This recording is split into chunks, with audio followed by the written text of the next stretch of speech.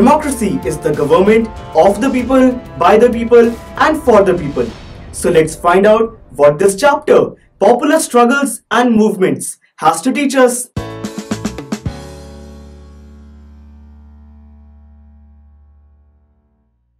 Hello everyone, my name is Divyam Gupta.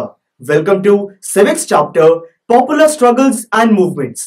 ये इस chapter का इंट्रोडक्टरी लेक्चर है. गाइस, हमने पिछले कुछ चैप्टर्स में पढ़ा है पावर शेयरिंग के बारे में. हमने पढ़ा कि कैसे गवर्नमेंट के डिफरेंट टायर्स और सोशल ग्रुप्स पावर को शेयर करते हैं. इस चैप्टर में हम बात करेंगे कि डेमोक्रेटिक लीडर्स अलग अलग सिचुएशन में, अलग अलग प्रेशर्स में डिसीजन कैसे लेते हैं, वो पावर को एक्सरसाइज कैसे करते हैं.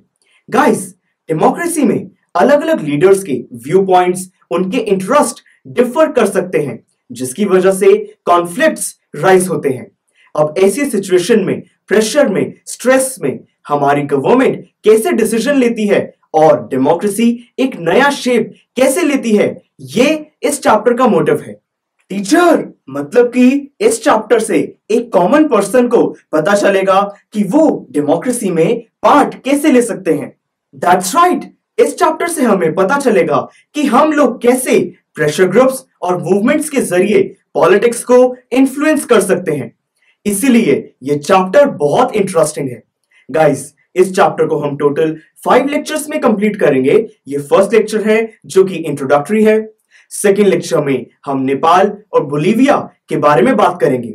लेक्चर 3 में हम मोबिलाइजेशन और ऑर्गेनाइजेशंस के बारे में बात करेंगे.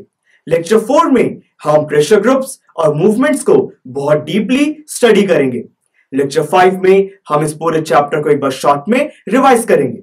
So guys, welcome to the series. अगर आपको आने वाले लेक्चर्स में कोई भी डाउट हुआ तो guys please comment. Click here to go to the next lecture of this chapter. Click here to go to the playlist of this subject. Click on the circle to subscribe. And don't forget to visit our website, that is pustat.com, for more awesome videos on various topics.